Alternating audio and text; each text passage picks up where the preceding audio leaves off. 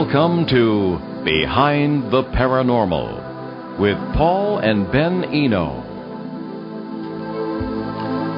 What really happens during a near-death experience? Are spirit guides what they appear to be?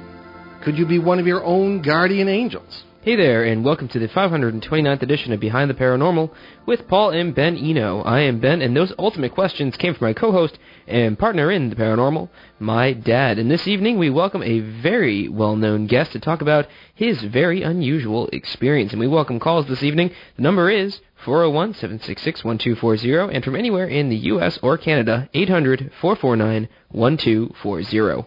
And just a reminder, before we introduce our distinguished guest, we have the drawing this evening for 2 free tickets to the New England Parafest on April 26th in Nashua, New Hampshire, at which Ben and I will be speakers, among other people. And so stay tuned for that toward the end of the show. Richard Bach is one of the world's best-selling authors, having written 25 books that I know of. His 1970 classic, Jonathan Livingston Seagull, number one on the New York Times bestseller list for 2 consecutive years. He was, by the way, your grandmother's favorite author, Ben, for the rest of her life. Oh, really? Oh, absolutely. I didn't know that. Yes.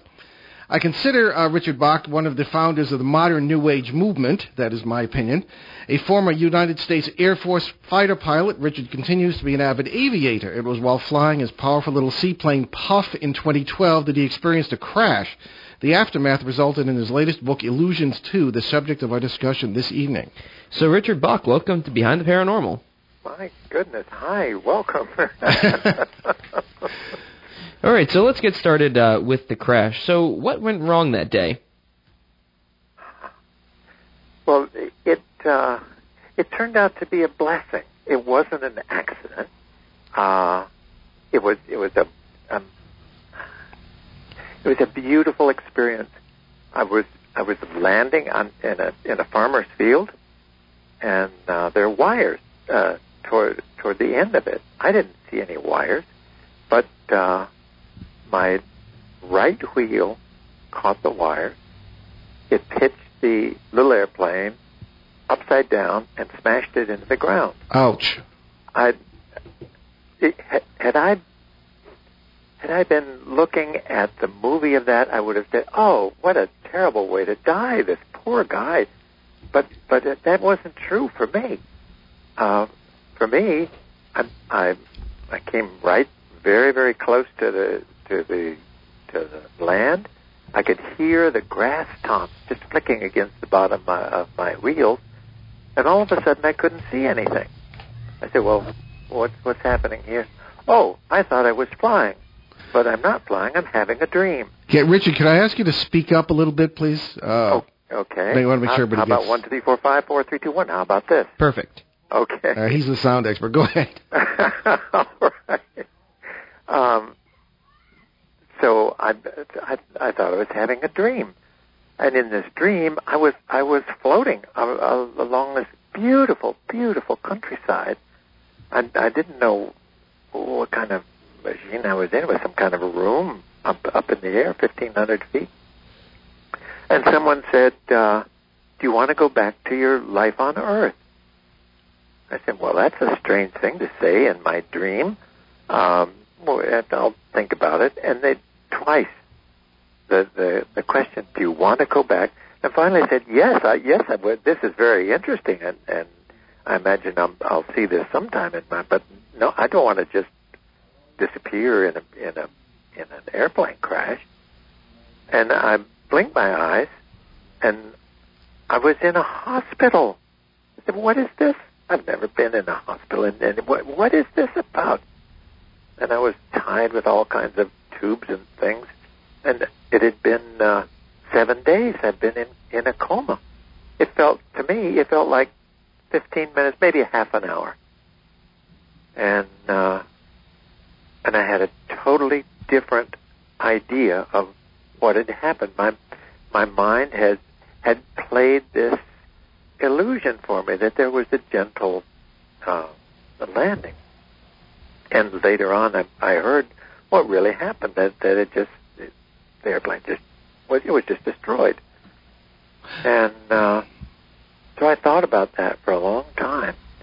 And did some reading, and I discovered that a lot of people have had this wonderful event of a near-death experience.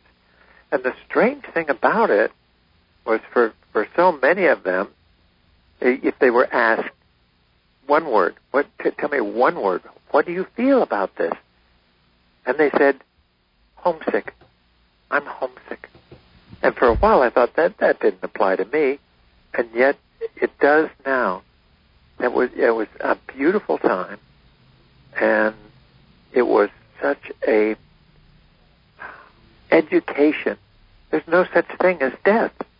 We go from one life experience to another. And I thought about the friends that I've had. I've been flying airplanes for, 50, 60 years. And every once in a while there would be, particularly in the military, there'd be an explosion, there'd be flames and all that sort of thing. I'd say, oh, it's a terrible way to die. And finally I realized that wasn't true for them. It's true for us as observers to see it, but not for them. It's a beautiful experience for them. So finally I got to have this event in which I learned that for myself. And I hoped I could tell it to other people who felt that they had someone that they loved that died, and they didn't die. Okay, Ben, maybe you answered the second question. I know. Yeah, you rolled right on through the next one. So naturally, this prompts 200 other questions. Now, oh, good. I don't flatter myself that you've read any of my books. However, we hear you, Richard. We hear what you're saying. All right. However, you've got a bunch of hard-headed New Englanders listening, many of whom are stuck in traffic in our time zone right now. So I'll have to ask you a few things. All right. What is your opinion of the opinion that when near-death experiences occur, and we'll get into the nature of those in a minute, when they occur, that it's just neurons firing haphazardly in the brain and that's great. This sort of thing? I mean, I'm kind of with you, but what do you think about that? Oh, whoever believes that, they're certainly free to believe that. But once they have an experience like that, there's no question. Well, exactly. But once it happens to you, Yeah, and I can't decide what they need to believe.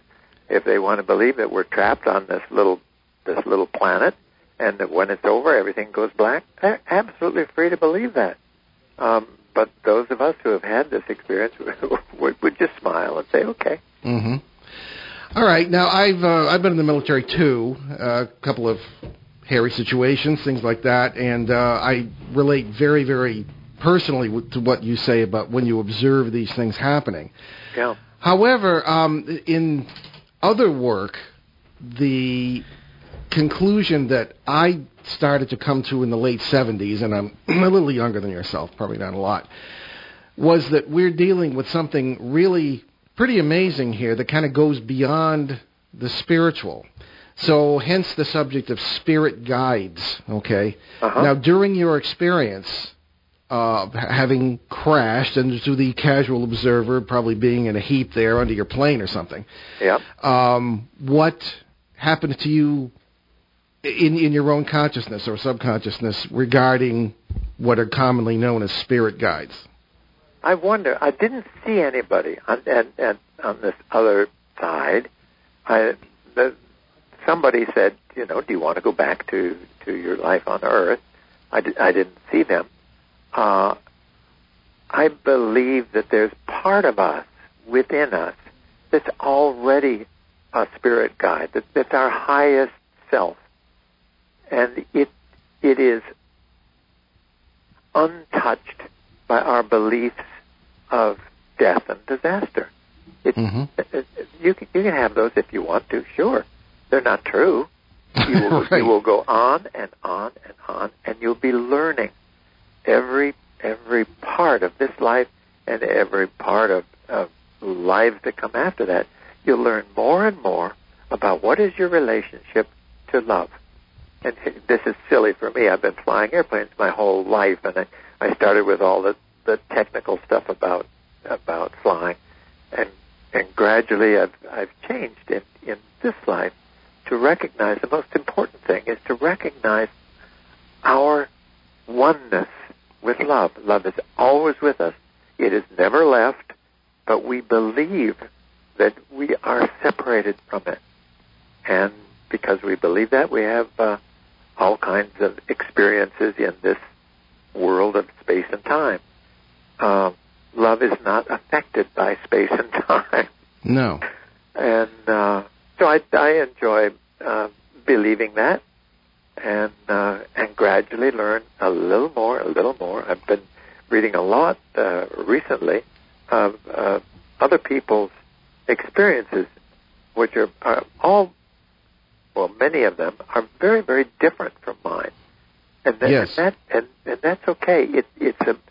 It's a belief that we have that is real for us until we learn more.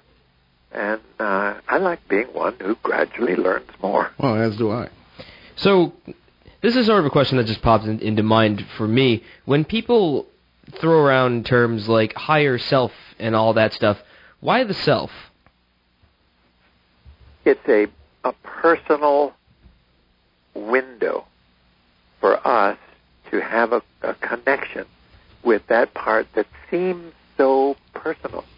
It says, right now, okay, you're going through what you call a difficult time. Remember that you're here to learn something, that this is a test for you. This is not just something that happened. There's a reason for everything. And that person or that entity, whatever it is, that suggests that is to us a very close and a very loving kind of spirit, if you will. God. Well, yeah, you can say God if you want to. Right. I think God has been so used by so many people that I don't like. I can say love, and that'll be God too. Yeah, no, I hear you. Sure.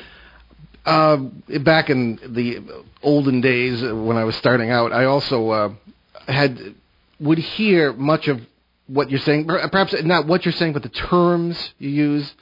Yeah. God may have baggage, but so does the psychic, the spiritual terms, sure. Things of that kind. Yeah. And I used to roll my eyes. However, when I got into quantum mechanics later on in the 70s and 80s, because I was seeing in paranormal work in the trenches, the spiritualist theories just didn't do it. There was so much more to it, seemingly. Yeah. The whole idea of the higher self in this business. Yeah. The notion of the self, held up against the notion of universal love, as you might call it, or the unity, as I call it, whatever terms you want to use. Sure. There was a problem with the Western mind, the way the Western mind thinks of things. I think, having read your books, that you would agree. And so I began to look at some of these ideas, and now Ben and I take a serious look at the multiple worlds idea in quantum mechanics. And that seemed to explain, at least more fully than anything else, how all this works, why you would crash in a plane and immediately be aware of another life. Perhaps a more enlightened, if you were, hence the higher self idea. You can kind of see how it all fits together. At least that's our opinion. So what say you on all that? I mean, is it bigger than the Western mind generally can grasp, or is it we're getting into serious quantum stuff here? Oh, sure. And there's you're aware of it, a beautiful book by Hugh Everett III called The Many Worlds Interpretation of Quantum Mechanics. I've read it 10 times. Oh, yeah. Yeah, I wrote it in the 50s, yeah. And he wrote that, and quantum physicists at that time said, this guy is crazy. He just has it all wrong. And now they're thinking of what he's saying and saying, he was absolutely right. And the idea that there's many worlds, that every instant, every decision we make, we split that world. Right. And it splits, and it splits, and so forth, and so on. And so we walk in our consciousness of one that seems to be the only one there is, but there's so many more. It's just fascinating to see the possibilities that come of a thought like this. Oh, it's true. And it's a reminder for us is we don't always have to turn right at every fork, every decision we have. We can turn all kinds. We can turn up, we can turn down, and 3/4 to the left, and so forth. We can have a fascinating lifetime playing with this idea. So sure, I completely agree with that. So let's get a bit into the near-death experience thing. What was your, from our side of the works here, what was your physical condition in the crash? Were you clinically dead, or what was the story there? That's a good question. I'm not sure if I was clinically dead or not. I had no recollection whatever of having somebody pull me out of the cockpit, and then the helicopter flew me, and all. That's all completely gone. And in its place is this thing, much of which I don't remember, of these days that I was gone. I vaguely remember something, some kind of agreement I made with the spirit of the little airplane. Now, I've flown this little airplane a lot, and I got so that I've had 41 airplanes. This one, more than any other, I have little conversations with, and they're in my mind, I guess, but there's something there.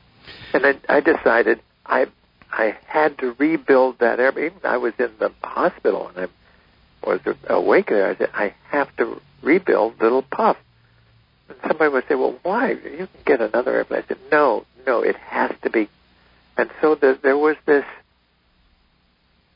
conversation with the spirit, which was untouched completely, with me and with the wreckage of who she was, that was in my brought to my hangar, all the bent pieces of it, what was left of the wings and so forth. Yeah, I've seen pictures. Yeah, and it was essential to rebuild it. And sure enough, in time, in a year, I shipped that to Florida, and she was beautifully rebuilt, and I flew her again. And that sense of being with someone,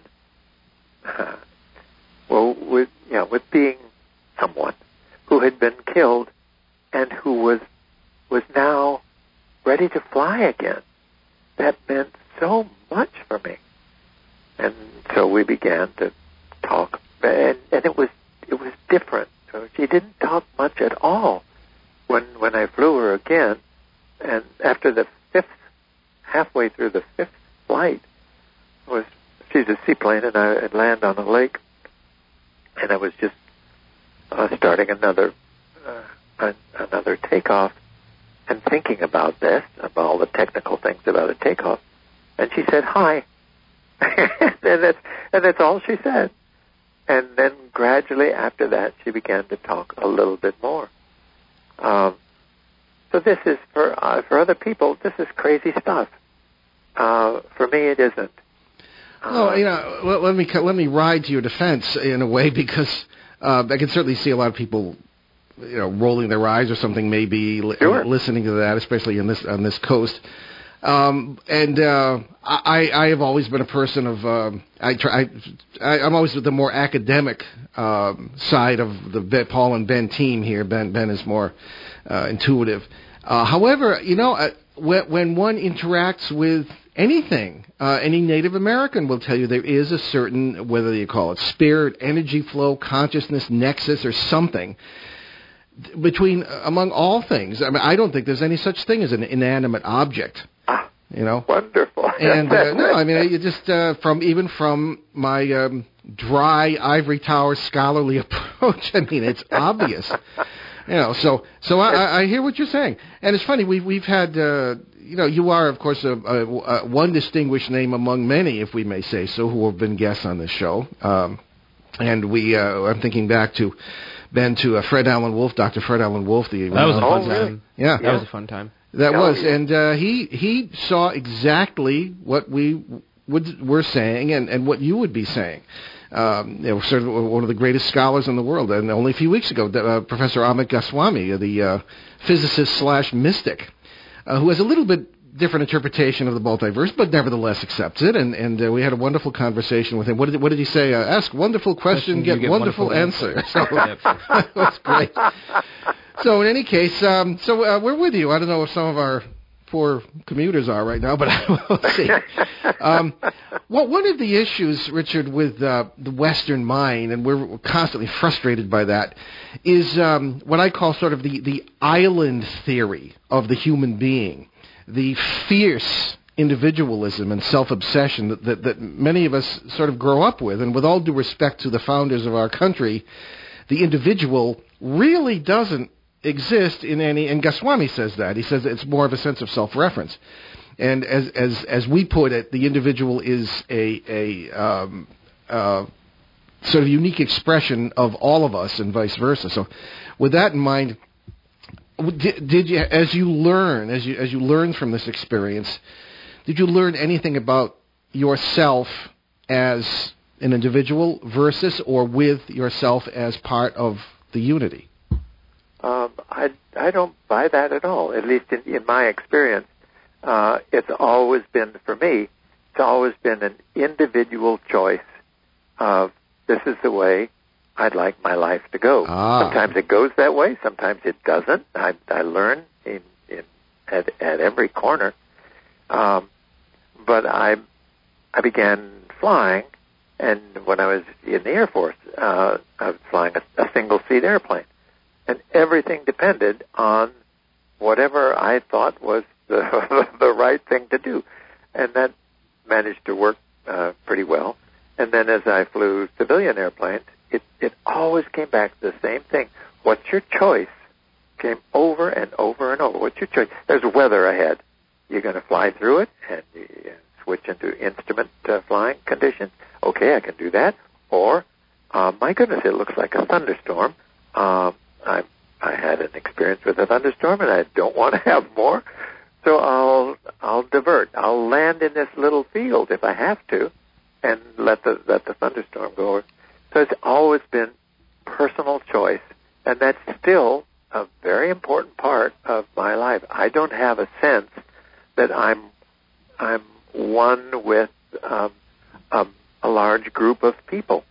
Interesting. And I've got to learn that. And if I do, then there'll be a series of experiences to me that will teach me that. But so far, I'm not there. Well, maybe we might ask, how has what you described as personal choice, what is that? How does that in any way disagree with what we said? Why can't there be both as a sort of harmony? I don't know. All I know is my own world as it's presented itself to me in this experience as a mortal in space-time. I know there's a whole lot of other things that I don't know that I've learned in other life experiences, and when it's time for me to realize that, it will come true for me. I can be completely wrong too. And we can all be completely wrong, and usually are. That's right. But I enjoy the path of learning that I've had for all these years, and it's fun for me. Oh, absolutely. The crash, oddly enough, nothing hurt for me. And even when I was in the hospital, they said to my friend Sabrina, they told her, well, Richard may never be able to stand again and never walk. He may not be able to understand if he reads. He may not speak. All this stuff. And so we had an agreement that we wouldn't listen to that at all. That we would say, I am a perfect expression of perfect love here and now. And there'll be no results of this event. And I said Good that for you. thousands of times, over and over and over, even in the midst of the hospital that said, well, this person is in real trouble. I said, I am not in trouble. I am a perfect already. And as I did that, they called me the miracle man there for some reason, because it was a very swift correction, very swift healing of the problems that I had. And within, I think it was 8 months or something. It seemed like a long time to me. Yeah, well, I remember it was all over the news. Oh, yeah. It was step by step by step, just literally step by step. Mm-hmm. And finally, I got to the point where I was walking with my dog, and then running with my dog, and then finally I was flying across the country and flying a little puff again, and so forth. That seemed normal to me. So. Okay. Well, we're going to take our commercial break at the bottom of the hour here. We'll be right back with Richard Bach. You're listening to Behind the Paranormal with Paul and Ben Eno on WOON 1240 in New England's beautiful Blackstone River Valley. Stick with us.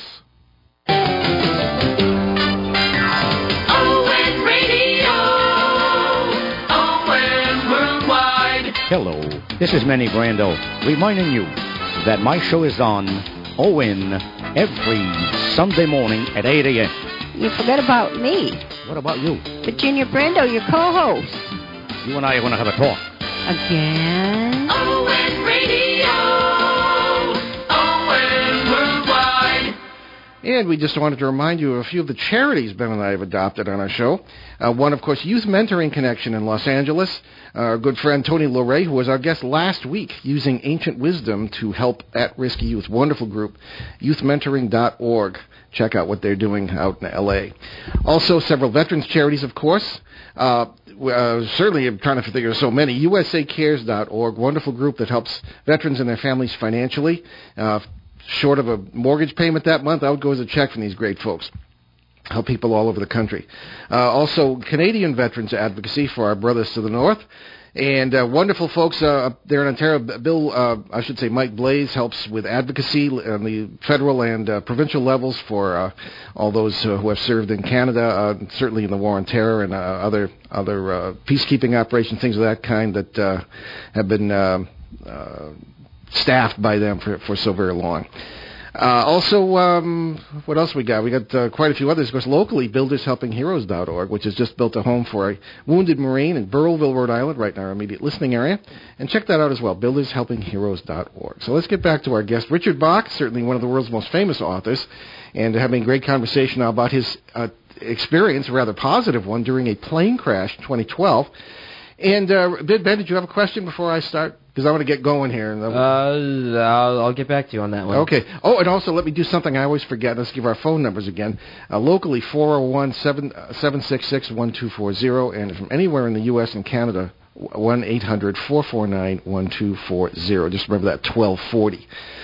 Okay, Richard, in reference to some of the criticism of your books, people really love your books, but a lot of people think that they're a little bit too syrupy or even maudlin. How do you respond to people who say that? I don't need to respond to them. That's absolutely fine for them to think. I know that every writer has a certain family around the world, and it's a very tiny family. But if you come to all the readers that could be, just one fraction of a percent, but they're the ones that I write for. And I'm sorry if it sounds difficult for other people. It doesn't for me, and for the people who enjoy my books, that's fine too. So I know that if someone doesn't like what I write, what they will like, they do have a family that's somebody else, and that's great. I like the way that works. Well, that's good. Same with me. I hear you.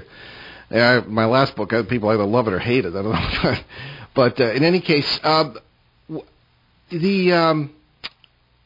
the idea of death. Now, I don't believe in it either. However, one thing I do have an issue with it, I suppose in a way this kind of individualizes it too. We very often have people who will say a lot of things like there's always there's hope, there's always hope, but that it's always warm and fuzzy, Yep. But my question to them is always, and I would ask you what your opinion might be. Suppose somebody is the Lanza guy in New England here who killed all those children in Newtown. Suppose it's a child molester or some horrible, so ferociously self-centered that they destroy others. I mean, I can't believe they have positive experiences where if they're in a plane crash. I don't know. What say you? I think it depends a lot on where our thought is. If we believe that this is a beautiful world, that there's questions that we don't know about, but that our path is one that's positive for us, that, I think, informs the next world, so-called, of where we are. If we have a sense of this is an evil place and that everyone is out to get me, then that will be part of their next experience. They'll have other people who believe the same way with them, and none of it's true, right? Mm-hmm. There is only one reality. Everything else is illusion. The one reality is love, period. It is not judgmental. If anyone judges us, it's us. And I think that's a good way to have it. I think I'm remarkably in agreement. I think we use different terms, but maybe saying something rather similar, although maybe I'm a little more, sure. I don't know, as I say, a little bit more down to earth in some of the way I might express things. However, I hear what you're saying, Richard. I really do. Yeah. We, I always say that you make your own bed in the multiverse in our lingo. Well said. Yeah. And that you and people always ask, because this is the ultimate question. People, I've had, because I studied, I was in the military, but I also studied in the seminary. I never quite made it anywhere because they threw me out. They didn't like my paranormal work. Thank goodness. Yes. Yeah, I think we both had a lucky escape, the church and myself. So people often ask, well, you gave up that career. You could have done all this good and da-da-da-da. And they said, what'd you do that for? And I ended up a journalist, very, successful locally. And I said, what is more important than ultimate questions such as we're discussing tonight? At the end of the day, as the cliche goes, when you face what is commonly thought of as death, your bank account, all this stuff, it really won't make any difference to you. I think ultimately it's what bed you've made for yourself. Exactly right. And that's how I see it. So as I say, I may use different terms, but So what do you believe in? One of the things too that we discuss, and I'm just bouncing all sorts of ideas off you here because you've stimulated some thinking.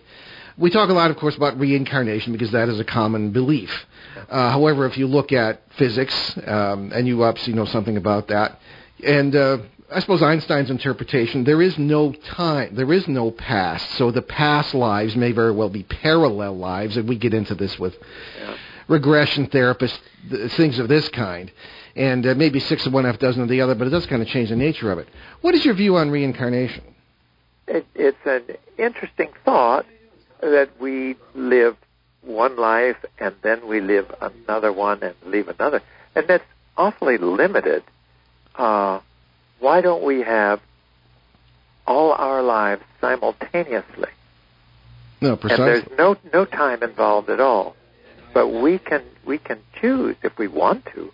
We can focus our concentration down to just one life that has its opportunities for change and so forth, and be unaware of all the other us's that are out there learning themselves. And I don't know how to imagine the time that we would meet them. But they're there now, and the multiverse is a beautiful thing. I think so. Yeah, elegant and perfect in its symmetry. Yeah. Let me just interrupt you, Richard. We have a caller. I believe it's been Scott from Uxbridge, Massachusetts. Okay, Scott, welcome to the show. Hi, how are you? Good. You have a question for Richard Bach. Well, I just kind of want to back up what he's talking about, this relationship he had with his airplane. Yeah. And for those that are poo-pooing that whole nonsense, like, oh, well, that's just a bunch of nonsense. You can't have a relationship with a animate object. I had a car that I just gave up last summer for another car. I had it for 12, 14 years, and it was a wonderful car to me. And I always felt very akin to this car. Yeah. Just as an example, one time I hadn't gotten gas when I should have, but where did I run out of gas? Right in my driveway. Seriously. And it was like the car said, oh, Scott, I'll get you home, and I ran out of gas in my driveway. And, I relate to that, yeah. Yeah, and one time I had an ignition problem with it, but where was it? At a mall. I was somewhere safe. Yep. That happened to me, too. I had the thing, I was picking up Ben. He commutes to Boston, having to help him. And the thing blew up. I don't know, it blew up. Maybe the radiator blew up right there in the MBTA parking lot in Franklin, Mass. And it couldn't have been, if it had to happen, it couldn't have been in a better place. So I see what you mean.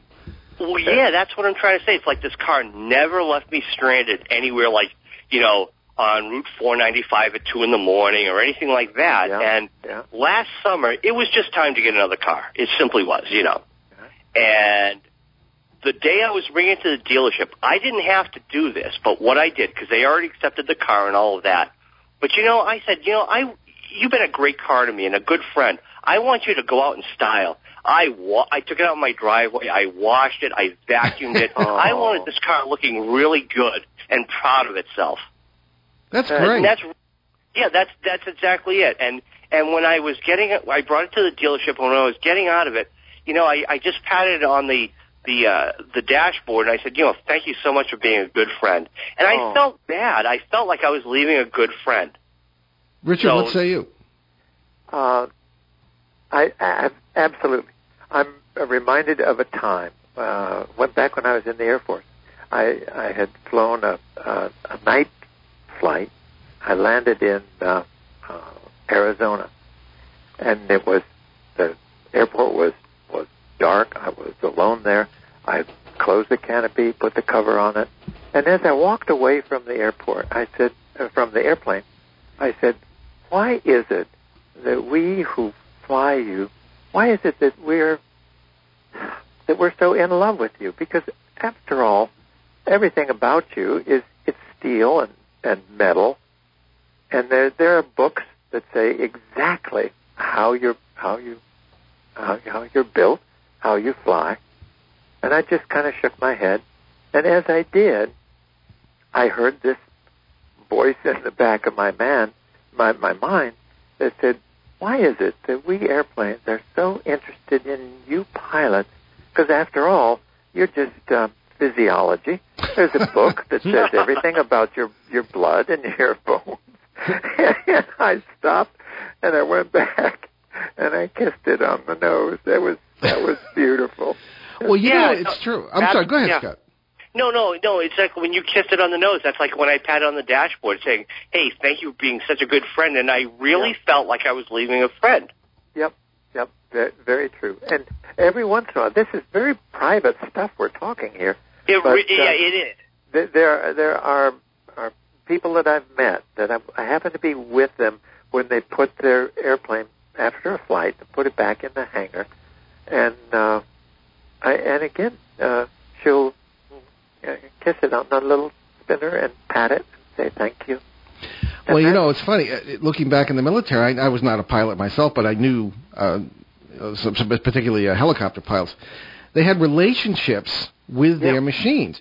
In the military, chilling as it might be to say, you have a relationship with your weapons, Yeah. So, for what they are. And you see this everywhere. And whether people know it or not, they certainly do. Certainly the commuters who may be listening relationships with their cars, maybe codependent or something, but they have a relationship. Sure.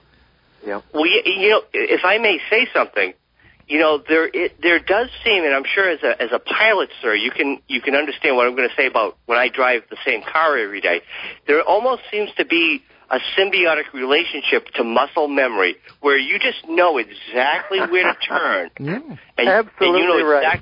Yeah, and you just know exactly when you turn to the left or right, exactly, like what point of left to go, and that just connects. Same thing with a car. Yep, that is so true. And you don't learn that instantly.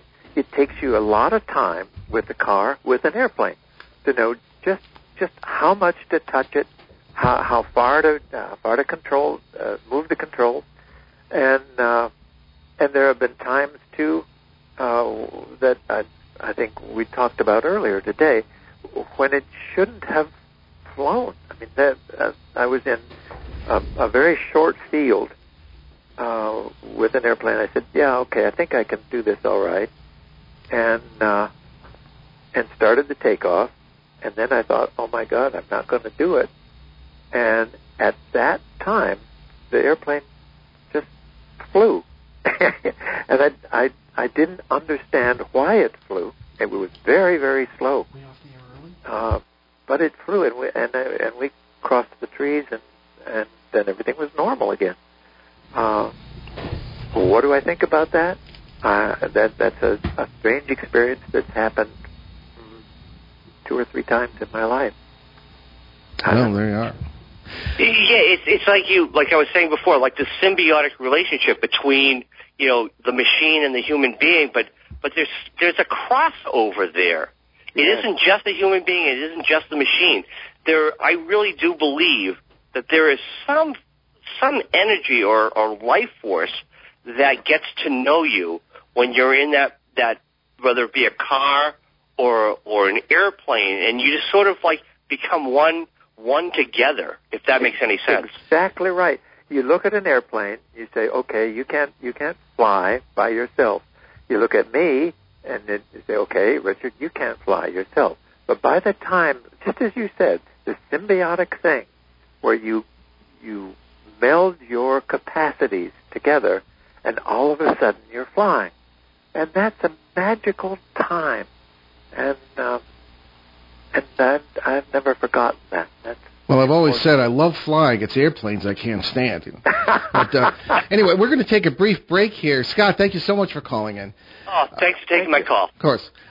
We have to have a drawing this evening. If you'll just bear with us here for a minute, Richard, for the free tickets to the New Hampshire, the New England Parafest event in New Hampshire. You can draw the check them up. Okay, on April 26th. And Ben and I will be speaking on poltergeists, experiences with them. And we have a number of entries here. And Ben's going to... You want me to pick? I can. Oh, you can pick. Just one. Okay, let's see. Great. All right, and we have... The winner is Yvette M. Ayat, I believe it's pronounced. I believe she's in our local listening area. She's Ayat. Excuse me. You never know I lived in Northern Rhode Island. Yeah, supposed to be able to pronounce all the French names. Come on now, Dad. Okay, so Yvette, we will be in touch with you if you're listening. Congratulations. If you're not, we'll be in touch with you by phone, and you are the winner of the free tickets. Okay, thank you for all those who entered, and better luck next time. Okay. The next time we do a drawing. Indeed. So, Richard, thank you for your forbearance on that. Sure thing. Okay, now one of the notions, and I think we kind of get into that in discussing the so-called inanimate objects, is something that we refer to as the consciousness nexus. I think I mentioned it before. There seems to be a certain center of consciousness where all the lives, if we're right, all the lives sort of somehow come together. And Ben was dazzled by a term I used in one show because we'd never discussed this. I called it the flashing nexus. Because we had a guest who was describing a near-death experience in which he began to wake up, and all of a sudden he was the nurse, or he was the doctor, or he was somebody out in the hallway. And he couldn't get over that. He'd never heard of it before. And so, that's the flashing nexus. Your consciousness is flashing to where you are all these different people in different parts of the multiverse. At least that's how I interpret. I've always interpreted it. So when you have this conscious nexus, I think that is one of the reasons why you can be one, in a way, with so-called inanimate objects, be it airplanes or cars or whatever. Yeah. I mean, does that... That's a fascinating idea.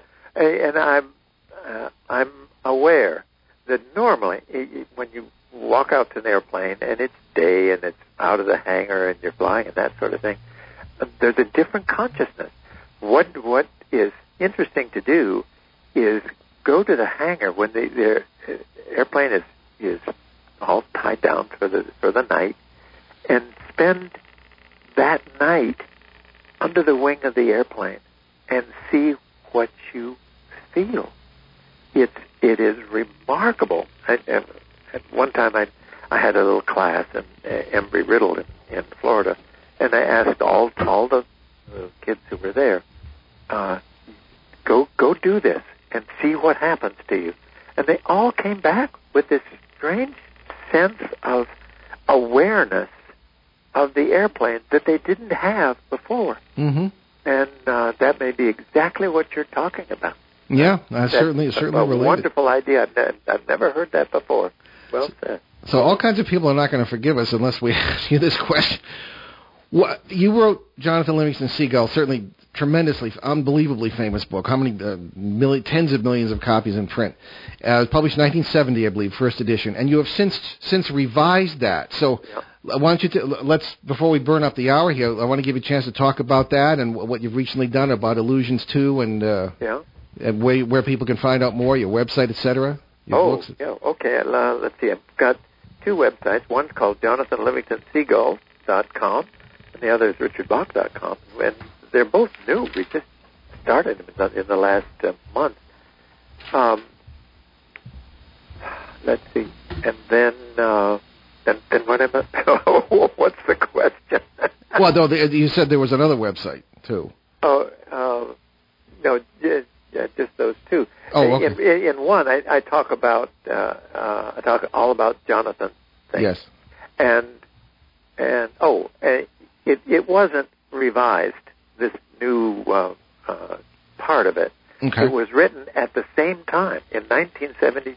Oh, but it never appeared in the. I get no. you. Okay. And I said, no, this is not the world for this piece. This is not true. Where there's all kinds of authorities around the seagulls that was telling them the way to fly and all that kind of thing. I said, what? And I thought that I threw that away. There were just the first three parts, and that was a pretty good story. Yeah. And oddly enough, about a year ago, my friend Sabrina came into the office, and she had this sheaf of papers. And she said, have you seen this? And I said, no. She said, well, look at it. And it was a carbon copy of the fourth part.